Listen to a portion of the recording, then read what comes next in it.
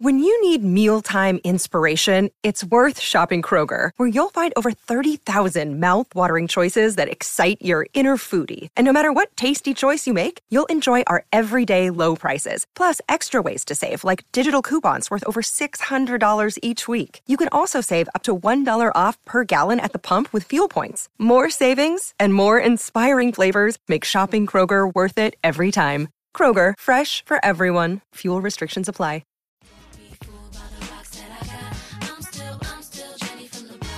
Hey y'all, my name is Laura. Welcome back to Eco Chic. Today we are listening to a rewind episode, one of my very favorites. We're talking about racism and conservation, environmental justice, and the whitewashing that exists in that space both academically and in practice. We are speaking with a great friend of mine in this space, Wawa Wanjiku Gatheru. She is such a brilliant voice in the space, and it is such a treat to get to learn from her, both when this episode came out about 2.5 years ago, 118, and I've continued to learn from her online and just really admired her so much. She is currently at Oxford getting a graduate degree. She is a Rhodes Scholar. She attended the University of Connecticut, and really just such a powerful, thoughtful voice in the space of intersectional environmentalism.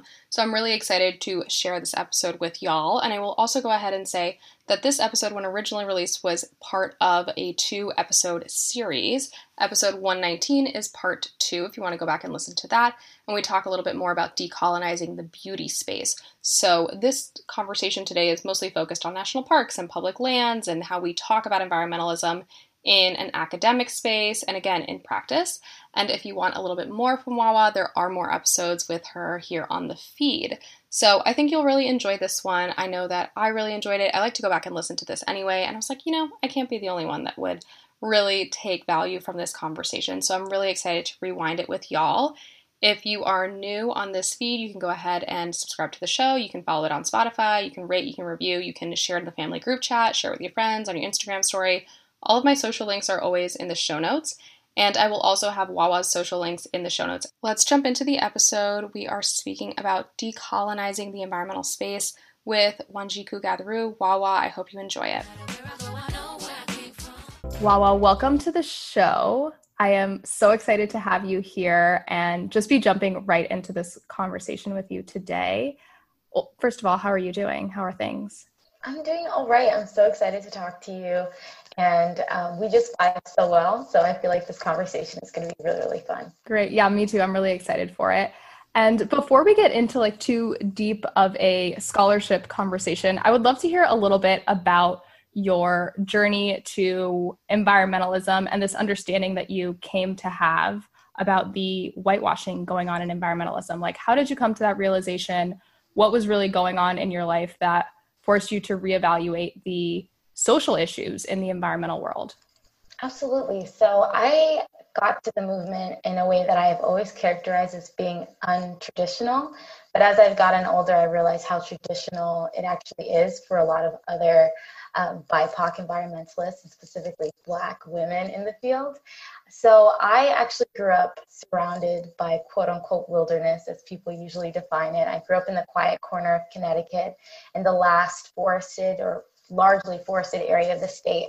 And even though I grew up right down the street from the Audubon Center, even though birding and hiking and all these outside activities were really accessible to me physically, I never really related to any of that stuff, because in my household, when we talked about environmentalism, it was always discussed as this really top shelf, white-centric issue that only white people that were really rich engaged in, and that wasn't me. So I never really saw myself as an environmentalist. And the first time when BLM really hit the mainstream after the murders of Eric Garner and Trayvon Martin, that was when I really got radicalized in regards to social justice. And I realized that social justice was something so central to how I wanted to spend the rest of my life. And it just so happened that right around that time in my junior year, I took an environmental science class.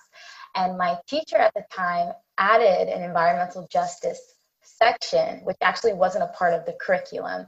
And that was the first time that I was able to make those connections between social justice, race, class, gender, and the way that we experience the environment. And that was the first time that I realized that environmental racism was a prevalent issue in the very same communities that we were talking about in regards to the school to prison pipelines, in regards to talking about mass incarceration and police violence.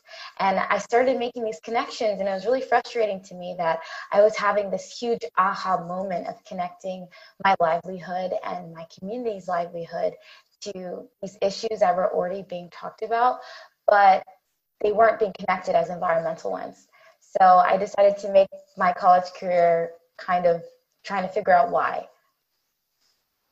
I think that's a really impactful story because, like you were saying, it's something that it seems like a lot of people have similar coming of age understandings of social justice in the environmental space, but you think it's so unique to you because it's your experience. You're like, oh, wow, am I the only person that feels like wilderness is so unattainable, or hiking is an unattainable rich person, white person thing, or whatever it may be. And it's really a cultural understanding of what the outdoors is and a cultural disdain almost for participating in those quote unquote like white rich activities of going outside and bird watching and whatever else it might be. So I would love to talk to you a little bit also about culture and just the cultural understanding of some of these environmental spaces. What is the relationship in your community and the environmental world? Yeah, that's something that I ask myself a lot because within the United States, right, there's this general erasure of Black history. And what comes with that is there's this erasure of why many folks in my community have certain feelings of disdain or may not want to participate in conventional environmental activities. And I can say from my own ancestry as someone who also is a Black immigrant, so my parents aren't from this country and my ancestry is very new in regards to having a geographic connection to the States. For me, it's been confusing in a way that I never really saw myself as an environmentalist until I was maybe 19, 20, and proudly claim that. It's always been confusing to me in learning that my family has been farmers for time immemorial. My family, for the first time ever, has not been engaging in agriculture and moving to the States. So I never understood how my ancestry has been so tied to the land, yet I haven't really felt as though that was a valid experience in outdoors. And I think something that also needs to be said is a lot of times, say, in regards to my family, when you are engaging in agriculture and farming for so long and you aspire to, say, go to the United States and get access to education, to break free of this cycle of poverty, right? A lot of times that then places those activities within an aggressive mindset of, okay, being outdoors is something that we have to do as survival for this amount of time. Now that we have new opportunities, why would you, as my child that now has this opportunity to get a degree and work in an office, why would you then choose to spend your free time or even have your job in the outdoors? We left, so you would have to do that. And I can speak in regards to that experience as a Black immigrant, but there's also the additional layer of the fact that when we're talking about the expansiveness of the Black community, there are a lot of Black folks in the States that are descendants of slaves, right? And that history in regards to the outdoors and the experience and relationship with the land as being one of subjugation and one of recognizing that as subjugation, as well as the woods as being a refuge in regards to running away from enslavement and being this place of violence in regards to having to hide out in fear of being caught and whatever might have been waiting for them back on said plantation. So there's a lot of, I say, generational trauma that exists at various angles of the diaspora, and oftentimes due to colonialism and white supremacy. So I think it's really important for when people recognize that there's a lack of representation of Black folks in quote unquote conventional or mainstream environmental activities, there's often a historic reason that shows up in how we experience those things contemporarily. But also beyond that, it's the fact that we experience the environment and define our spaces differently, right? Wilderness and nature isn't just this racialized conception that was created by the white founding fathers, it's actually more than that. And beyond culture, it's also supposed to be a place of safety. Wow, I am almost brought to tears. That is a really impactful package to deliver that experience in, because when you're associating things like trauma, like refuge with the outdoors, it makes sense that you wouldn't want your children and your grandchildren to be taking such solace in these places. And I also think it's interesting that you brought up the idea of this white founding fathers mentality around the outdoors, because when I think about that image of just the old white founding father man of the outdoors, I also associate that with just men in corporations, men that are running the economy. And when you're thinking about these spaces that have not traditionally been welcome to people of color, people of marginalized backgrounds, to women, to a lot of groups that do not conform to that white founding father mentality, a lot of the time that does lead to these environmental organizations and these nonprofits and these more environmental recreational businesses. And I would love to hear a little bit about your experience working and interning in some of these organizations and the experience you had. Not necessarily, I hate the word token, but it kind of was that way, was it not? Did you feel a little tokenized? Did you feel as though you had this responsibility to be the voice of the Black community in these environmental organizations? Like, what was that like for you?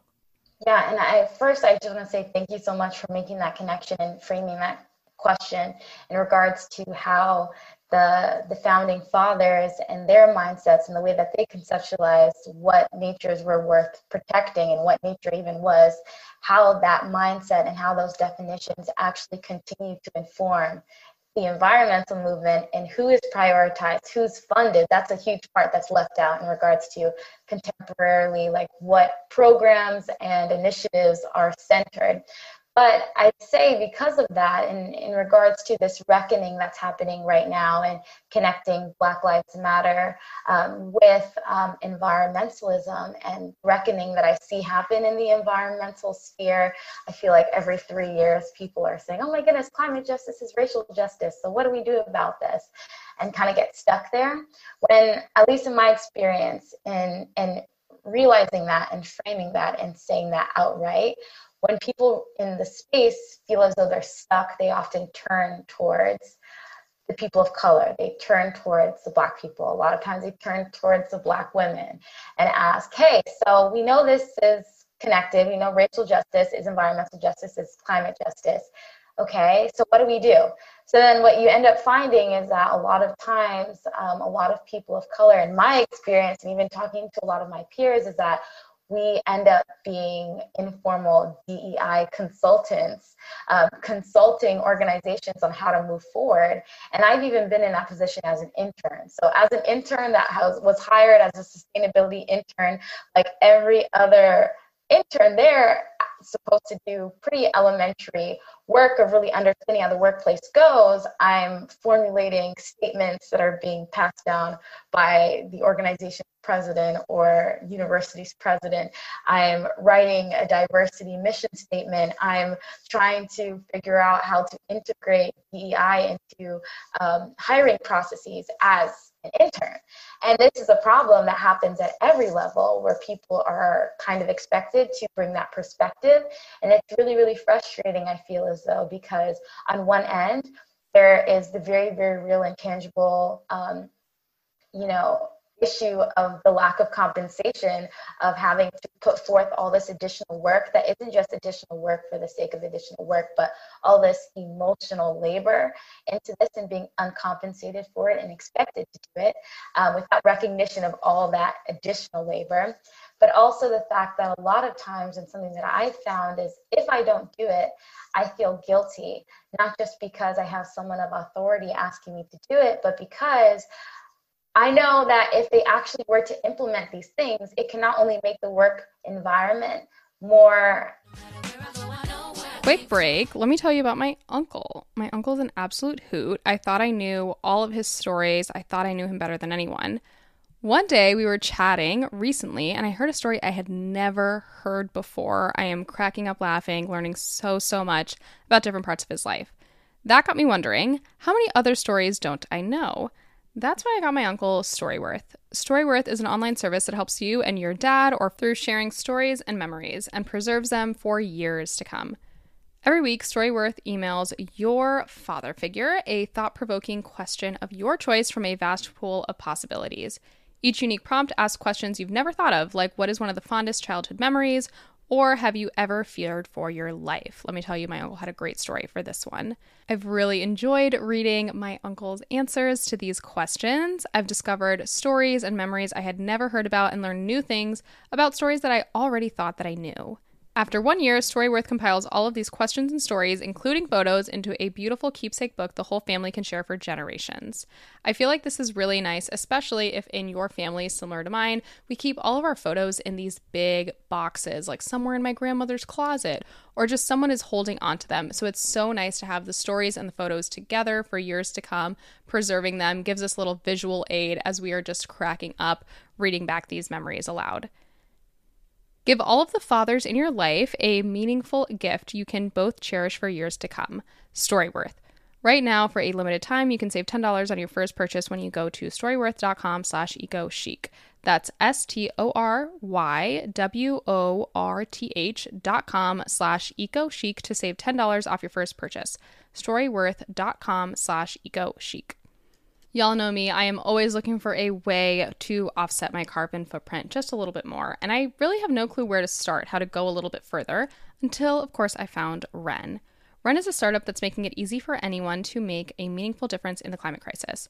Right now, they're focused on monthly subscriptions where you calculate your carbon footprint and then offset it by supporting awesome climate projects that plant trees, protect rainforests, and support projects that remove CO2. Their goal is to unlock the collective action of millions of individuals to drive systemic change needed to end the climate crisis. I talk a lot on this show about climate anxiety, how I think really deeply about the climate crisis, and it's really easy for that to get to you. But Wren is a very simple way to feel like you are making a meaningful contribution to solutions.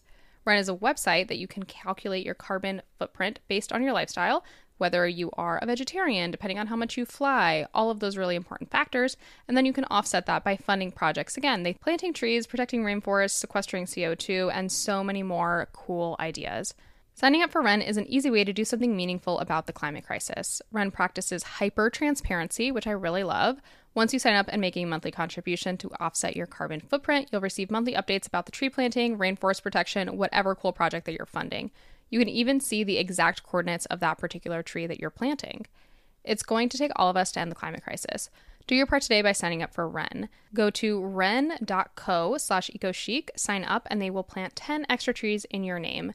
That's WREN.co/ecochic. Start making a difference. Thank you, Wren. Accessible to me, but for other people. So that is kind of the mindset that I have been in and so many other people have been in, and then turns into this really toxic bind that we find ourselves in, and we don't really know, or at least I have felt like sometimes I don't know how to get out of it, and I end up burning out and not even feeling comfortable explicitly talking about why I'm burnt out, because then I'm back at these two issues that I wasn't able to address at the beginning. Yeah, no, absolutely. I understand what you're saying, because it gets to a point where you have to say, if I'm not talking about these social issues or these community level issues that I'm experiencing on a personal level, am I doing a disservice to my community? Am I taking advantage of the fact that I got to be in this space and I'm not paving the way for other people? So I think that kind of cultural guilt is very real, because I hear it in the Hispanic community a lot too. And a lot of spaces, it's like, well, why aren't you more vocal about immigration or the issues surrounding refugees from other countries? Because you at one point were also an immigrant, and you at one point were also a refugee. And if you're not vocal about it, you're not using your privilege in the right way. Mm-hmm. And I think that also the idea of a sustainability intern being put in the position to talk about inclusion and diversity is also really interesting, as we talk about things like diversity on corporate boards too, more and more, when we're talking about corporations and brands being asked, how much of your corporate board, of your C-suite is made up of people of color, of women, of people who are not the white founding father. And a lot of organizations don't really have a way to answer the fact that there's really not that many other people in the room. And we also are seeing this conversation around why is it that people of color in high levels of administration are always the diversity person? Like, why does it have to be that that's the job at the top of the totem pole for people of color, for Hispanic people, for BIPOC folk? Why does it have to be that way? And I think breaking that glass ceiling is really important as well, because using your privilege to bring up the people around you is incredibly important, but it's also being able to say, I'm stepping back from only speaking about my culture and only speaking about my diversity, and coming to this internship to do what I came to do and to learn about something and to accomplish assignments that don't necessarily have to do with culture. So I have to imagine that like identity boundary, so to speak, is difficult to navigate. It's when do you turn it off? Can you really turn it off? Is there ever a point where you can say, I'm going to stop talking about the social issues in this space? Exactly. And I think what ends up happening is there was this hashtag that was going around on Twitter called Black in the Ivory, I believe. And it was talking about what it's like to be a Black person in higher education. And shout out the person, Dr. Davis, who actually created that hashtag, is a UConn professor that I know. So she's incredible. But one of the stories that I read that just you talking about that just came up in my mind was one of the women that posted her story. She talked about this experience of one of her first days of her PhD. She was meeting other folks from different departments that also were going to their first year at some happy hour. And this guy asked what her interest was, and she told him, and it wasn't an ethnic studies program that she was associated with. And he was like, oh, thank goodness, your people always only study race. And I read that and I was like, wow, is that what people are thinking about us in regards to the fact that, especially for people of color in higher education, or in regards to being the only folks that you find on boards or in senior positions, you also tend to find us being siloed into diversity jobs. And it's interesting because I feel as though his perspective was that we're always choosing that, when oftentimes, right, when I'm talking about, it's interesting because some people are like, wow, you're so great about talking about race in the environment. I'm like, well, I am simply telling you my experience. It's the fact that my experience isn't mainstream and isn't conventional that you're actually siloing me as being a diversity person. If you were underrepresented in this field, you also would be associated with this, but that's not the case. Your livelihood, your narrative is centered in this movement, which is why then you're able to study whatever you want with your narrative already centered. So I can't even begin to quote unquote study what I want and simply pursue my career based off of pure curiosity, because I can't get there until my narrative is even visible, let alone centered. Quick break to tell you about HelloFresh. Get farm fresh, seasonal produce and easy to make recipes delivered right to your door every week.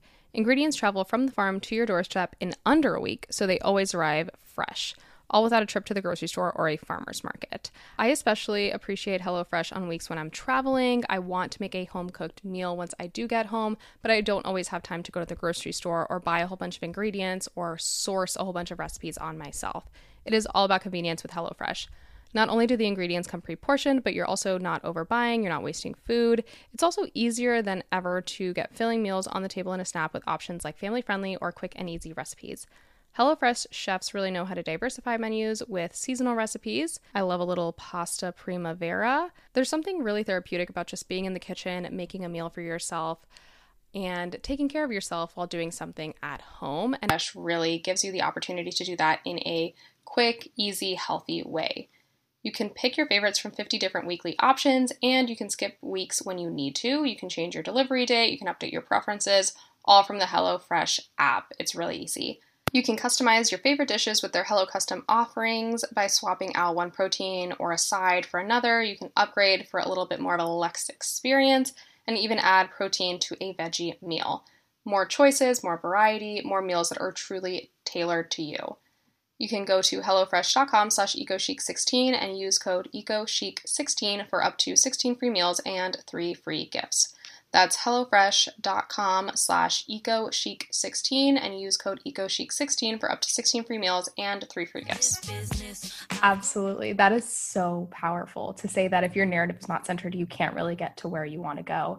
And I would love to hear a little bit about the environment that you're seeing right now in these more corporate spaces, in these environmental organizations, as someone who is now speaking very actively about social justice issues and about climate justice being social justice. Absolutely.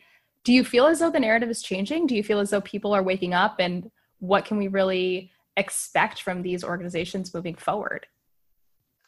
I can't answer that 100% right now. That's a huge question. So I'm sorry to dump that on you.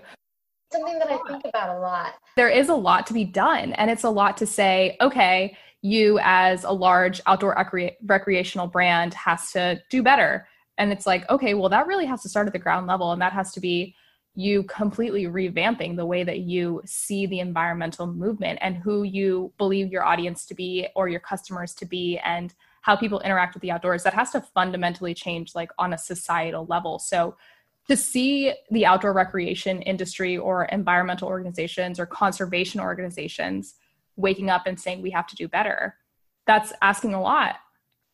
Yeah, and it's funny that you say that because I wasn't necessarily thinking about it from a branding perspective, but I did see something on Twitter like a week ago, and it was like a funny meme of brands before BLM hit the mainstream, and it was like a variety of different white emojis to represent like the models, and then after it's just like a variety of like brown faces. And I went back on several brands, I won't say which ones, just to actually see. And I've seen that, and it's interesting because I said in my article specifically that there's a lot of virtue signaling right now, and that the statements that have been coming out of "I hear you, I see you" haven't been doing it for me. And it's not in the fact that right now I can necessarily distinguish which organizations are engaging in virtue signaling and which ones are actually going to be creating long-term change. It's just the fact that I'm informed by the variety of different times that every time some sort of justice-related issue hits the mainstream, it seems like the environmental community, amongst all the different communities, tend to put out these statements and maybe for a week or two post content that is specifically addressing those things and then slowly wean off. I haven't necessarily seen that wean off happen in this moment, which I hope isn't a moment, but it's just very difficult for me to think of what is going to be done in the long term, because also I have the perspective as someone who just graduated. And though I'm, fingers crossed, going to be in Oxford this fall, I have been spending a lot of my time trying to support my other BIPOC recent environmental graduates in the job search. And I have been really, really enthralled in that process. And I've just been seeing that there hasn't been a lot done in regards to funding or some sort of hiring adaptations that prioritize hiring a lot of these emerging leaders that have a lot of the times helped create this conversation of why we should be centering Black lives, BIPOC lives in the environmental movement. So for me, I feel as though there's no such thing as an organization talking about environmental justice and being racial justice, XYZ, if you're not fixing your hiring processes. Because the reason why you're stagnant right now and trying to figure out how to address these things and how to support underrepresented communities is the fact that members of those communities aren't represented in your staff and therefore don't have a voice at your table. So in order to actually integrate that in authentically, you need to dismantle the barriers that keep people from getting there. And honestly, one of the only organizations that I've seen actively create a new program or expand an existing program has been the National Wildlife Federation, because they just adapted one of their fellowship programs to actually support biologists of color.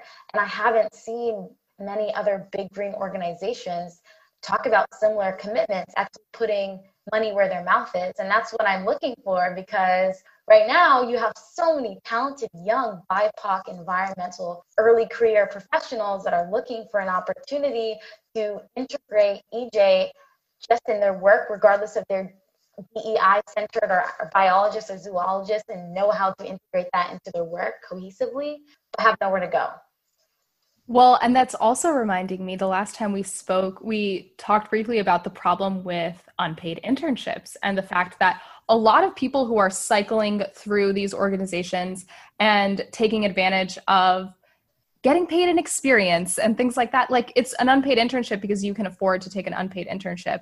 And there are plenty of educated, ready to go people who want to contribute to this field of conservation and environmental science, and a field that is very largely underfunded compared to things like business. These experiences are inherently just being not handed, but you know what I mean? They're inherently circled through these circles of just white privilege again and again. And that's why you continue to have these people at the top of the organizations, at the top of the food chain when it comes to the environmental conversation. So you also have to be thinking about accurately paying your interns and accurately paying your BIPOC community that is educating you just because you don't have someone, and that's not fair, and paying people accurately for their contributions to your organization. I have a lot of distaste for the idea of not paying people for the work that you are demanding of them, and the problems with paying people at experience, because that's not payment. Experience doesn't pay your bills. So at the end of the day, I think there's so much work to be done, really, even at the intern level, to truly diversify conservation, quote unquote. So I truly don't believe that you can be engaging in any anti-racism work without having a budget line. Yeah. Because if you're trying to implement a new thing within the fabric of your organization, within the fabric of a movement, you can't do that with empty pockets. Now, I do understand that we're in a very specific time in history that is really unprecedented. That said, I do believe in regard to prioritization, there has to be funding that's associated with doing this work, because without it, if you want to accomplish this, you simply can't be turning to your Black and brown colleagues to do this work unpaid, or trying to entice young BIPOC people into your organizations by doing unpaid internships and doing all this work. Because something that also goes unsaid is the fact that there are very, very huge implications of not paying interns, but specifically not paying for DEI related work. And this is something that I am still grappling with, because I would say honestly, I had no idea that the work that I was doing for free and being a DEI consultant for organizations I know, organizations I don't know, as an intern unpaid, I had no idea that people can get compensated for this work, that my work was valuable. And no one told me that, because my mindset was, well, I'm gaining a repertoire. Maybe I'm getting people that can trust me, and later on they'll pay me for doing the same work. Mm-hmm. And as I've grown and gotten to know other BIPOC folks in this field that are also doing this work, I'm learning that people are getting paid, and that oftentimes I have to be the one to demand that, because a lot of us don't have experience in these realms, we don't know that we can't get paid for this work.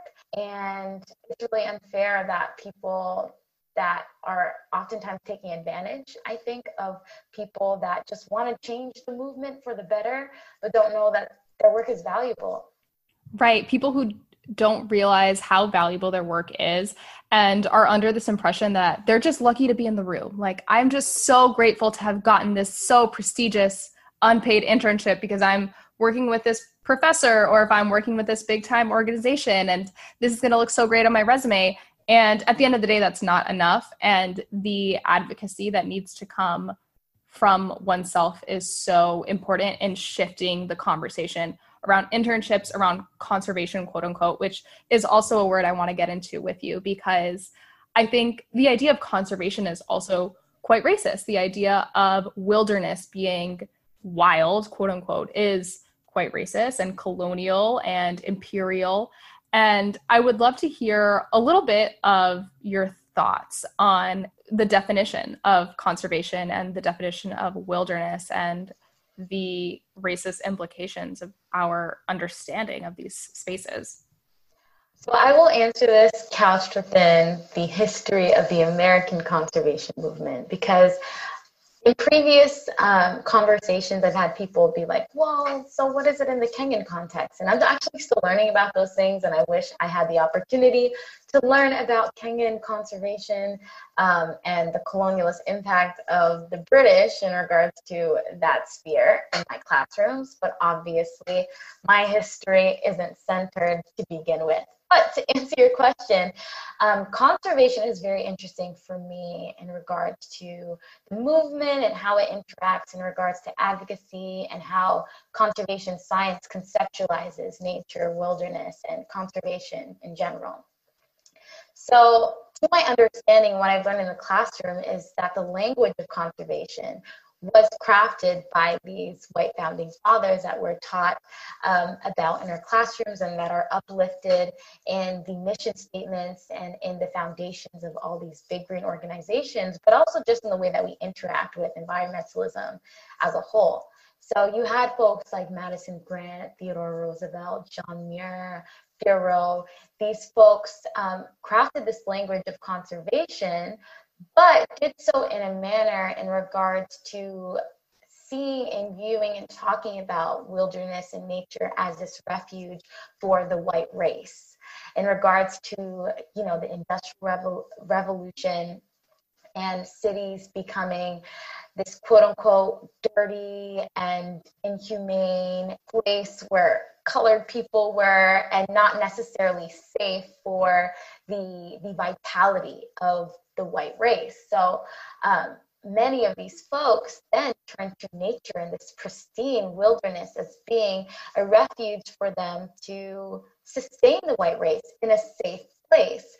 So in doing that, they conceptualized very racialized ideas of environments worth protecting for them and the white race, while also conceptualizing and not centering and even explicitly discussing urban spheres or cities or places that have a lot of non-white people, poor people, as being places not worth protecting, places that can't be nature, can't be wilderness, should not be supported, are dirty, are bad, or ugly.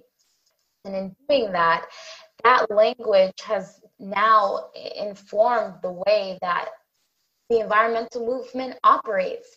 Maybe not necessarily in the same form of explicit racism, though the environmental movement still engages in racism and having its conceptions being based in racist ideologies. But the fact of the matter is those racialized conceptions and the way that wilderness and nature was defined, and on top of that, defining spaces that were already being lived upon by First Nation peoples and were actually used as a way to remove them from that land. Those same definitions are the same ones that are uplifted today. They're the same ones that are centered within how you define environments, how you then define environmentalism, who are the people that are in environments worth protecting, which then connects to who are people worth protecting, which then informs funding. So when you see a lot of prioritization of public land protection, public lands are often defined as the very places that the said people said, hey, these are the places that we want to sustain the white race. These are the places where only certain people should have access to. And it's very interesting that when people talk about reckoning with the racist history, there isn't a lot of contemporary reckoning of what that means in the present and what it would mean to expand conservation outside of this exploratory way, but actually centering urban ecologies within what nature is and should be alongside these other conceptions of nature. And it's not prioritizing one over the other. It's just saying, hey, let's adopt this environmental justice idea of environments. What is the environment? The environment isn't just greenery. It's not just green space, and green space can be found anywhere. But it's the places we eat, the places we sleep, the places we cry, alongside, hills and places you can hike. It's all important, and it's all important because once you expand the definition to include all these things, it's easier then to understand and include the people that interact there and include them within the movement itself. Yes. Well, I think that also ties nicely into what we talked about, cultural understandings of the outdoors. And when we talk about places that we've chosen to conserve, places that the founding fathers chose to conserve, I think of national parks. I love the national parks, but we also know that the vast majority, I think it's 3 out of every 4 national park visitors are white people. And why is that? And why do we feel as though these spaces are still quite exclusive? I think something that's often under discussed too is that, right, people will often rely on the historic instances of violence as being one that creates this generational trauma, especially in regards to Black people and how we experience the quote unquote outdoors. However, that violence that has happened historically continues today because obviously racism is a shapeshifter. And that violence continues today in regards to criminalization in the outdoors. There are countless stories. All you need to do is Google. Every summer you find a Black couple, a Black woman, a Black man, a Black child walking outdoors and being criminalized, oftentimes ending in death. In regards to, you can think about this past year and folks that have been killed in cold blood for walking down a street. But this is also in regards to our national parks. There have been stories and experiences of Black families going to certain campgrounds and being driven out and told that this was not for them. It wasn't for Black people. You have stories of people calling the police on Black people experiencing green space in neighborhoods that quote unquote aren't for us. You have experiences where myself, I'm not very comfortable doing field work in general, and I specifically shied away from courses that were heavy on field work because I knew that completing field work in rural Connecticut was not something that I wanted to do because I did not feel safe, because someone could look out their windows or be driving by or walking by and wonder, what is this Black girl doing here? I don't want her here. She doesn't belong here, and call the police on me. And calling the police on a Black person in this country is, for me, that's a deadly sentence right there, because I'll say briefly, even myself, I've had very unfortunate and oftentimes dangerous encounters with the police. And this is our experience in this country. So it's even beyond talking about history. It's the fact that a lot of times the outdoors and wilderness are not safe for us in the present. So that's something that has to be talked about too. Wow, that's so heavy, but thank you so much for being so vulnerable and sharing your story. And just to close off, I would love to hear a little bit about where you see education and environmental education moving, because like you mentioned, ideally you will be at Oxford in the fall. And I would love to talk to you a little bit about where you hope we can continue to educate the youth on the intersectional nature of environmentalism. I think that there's a lot to be done in regards to the way that the environmental movement, and specifically the environmental education sphere, determines accessibility, especially for non-white students in experiencing the outdoors. Oftentimes, the conversations and the initiatives that are prioritized right now in regards to accessibility tend to focus on physical access, in regards to the fact that it's true, national parks and accessing them and accessing even trails at popular national parks or parks in general are very, very difficult to access if you don't have a car. And public transportation often doesn't go on such routes, and if they do, it's not really a great process, right? It's not that accessible. So oftentimes a lot of that funding and the prioritization of solving this is providing that transportation and also say gear. A lot of gear for hiking or camping is really expensive. So have a lot of organizations prioritizing making those things more accessible by making them free or lower cost or providing rental programs, right? But I think it has to go beyond that because, I just talked about safety as being a number one issue. And even in my Vice article, I talked about safety and the juxtaposition of the fact that a lot of people didn't know safety and field work were things that as Black scientists we have to think about. A lot of people in the field had no idea that was happening. So in regards to talking about how to make nature, say national parks, more accessible for young people of color, you need to have educators that are cognizant of the safety factor that plays into that may make it feel unsafe or inaccessible for kids and even their families to feel comfortable having them go in the middle of nowhere with folks that may not even know that safety is an issue. Then another thing that I think about a lot and I really want to address in my research is say the way that colorism impacts the way that especially Black and brown youth experience the outdoors and being outside in general. Because something that I have realized in making connections in my life that simply don't exist in the literature that exists is the fact that for me growing up and for a lot of other, especially girls of color, is the fact that we're told if we spend too much time outside, we'll be less attractive, be associated with these negative things, and are oftentimes encouraged to spend less time outside and preserve, the winter skin tone or something of that nature, right?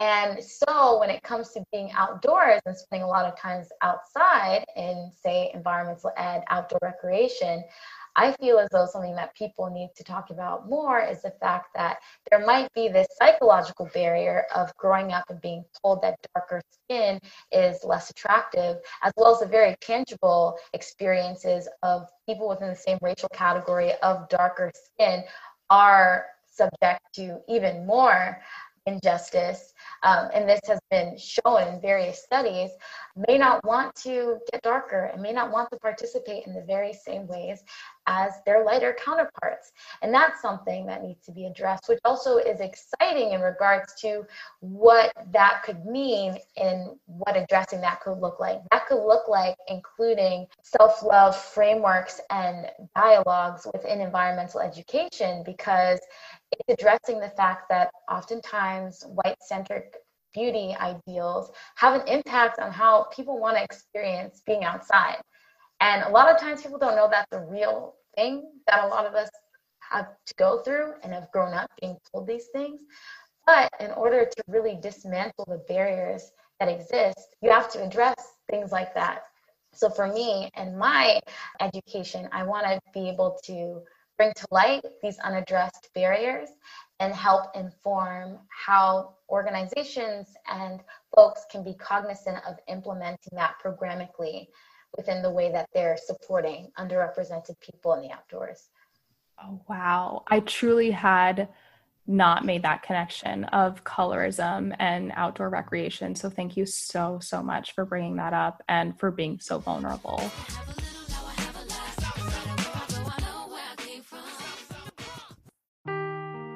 Seeking the truth never gets old. Introducing June's Journey, the free-to-play mobile game that will immerse you in a thrilling murder mystery. Join June Parker as she uncovers hidden objects and clues to solve her sister's death in a beautifully illustrated world set in the Roaring '20s. With new chapters added every week, the excitement never ends. Download June's Journey now on your Android or iOS device or play on PC through Facebook Games.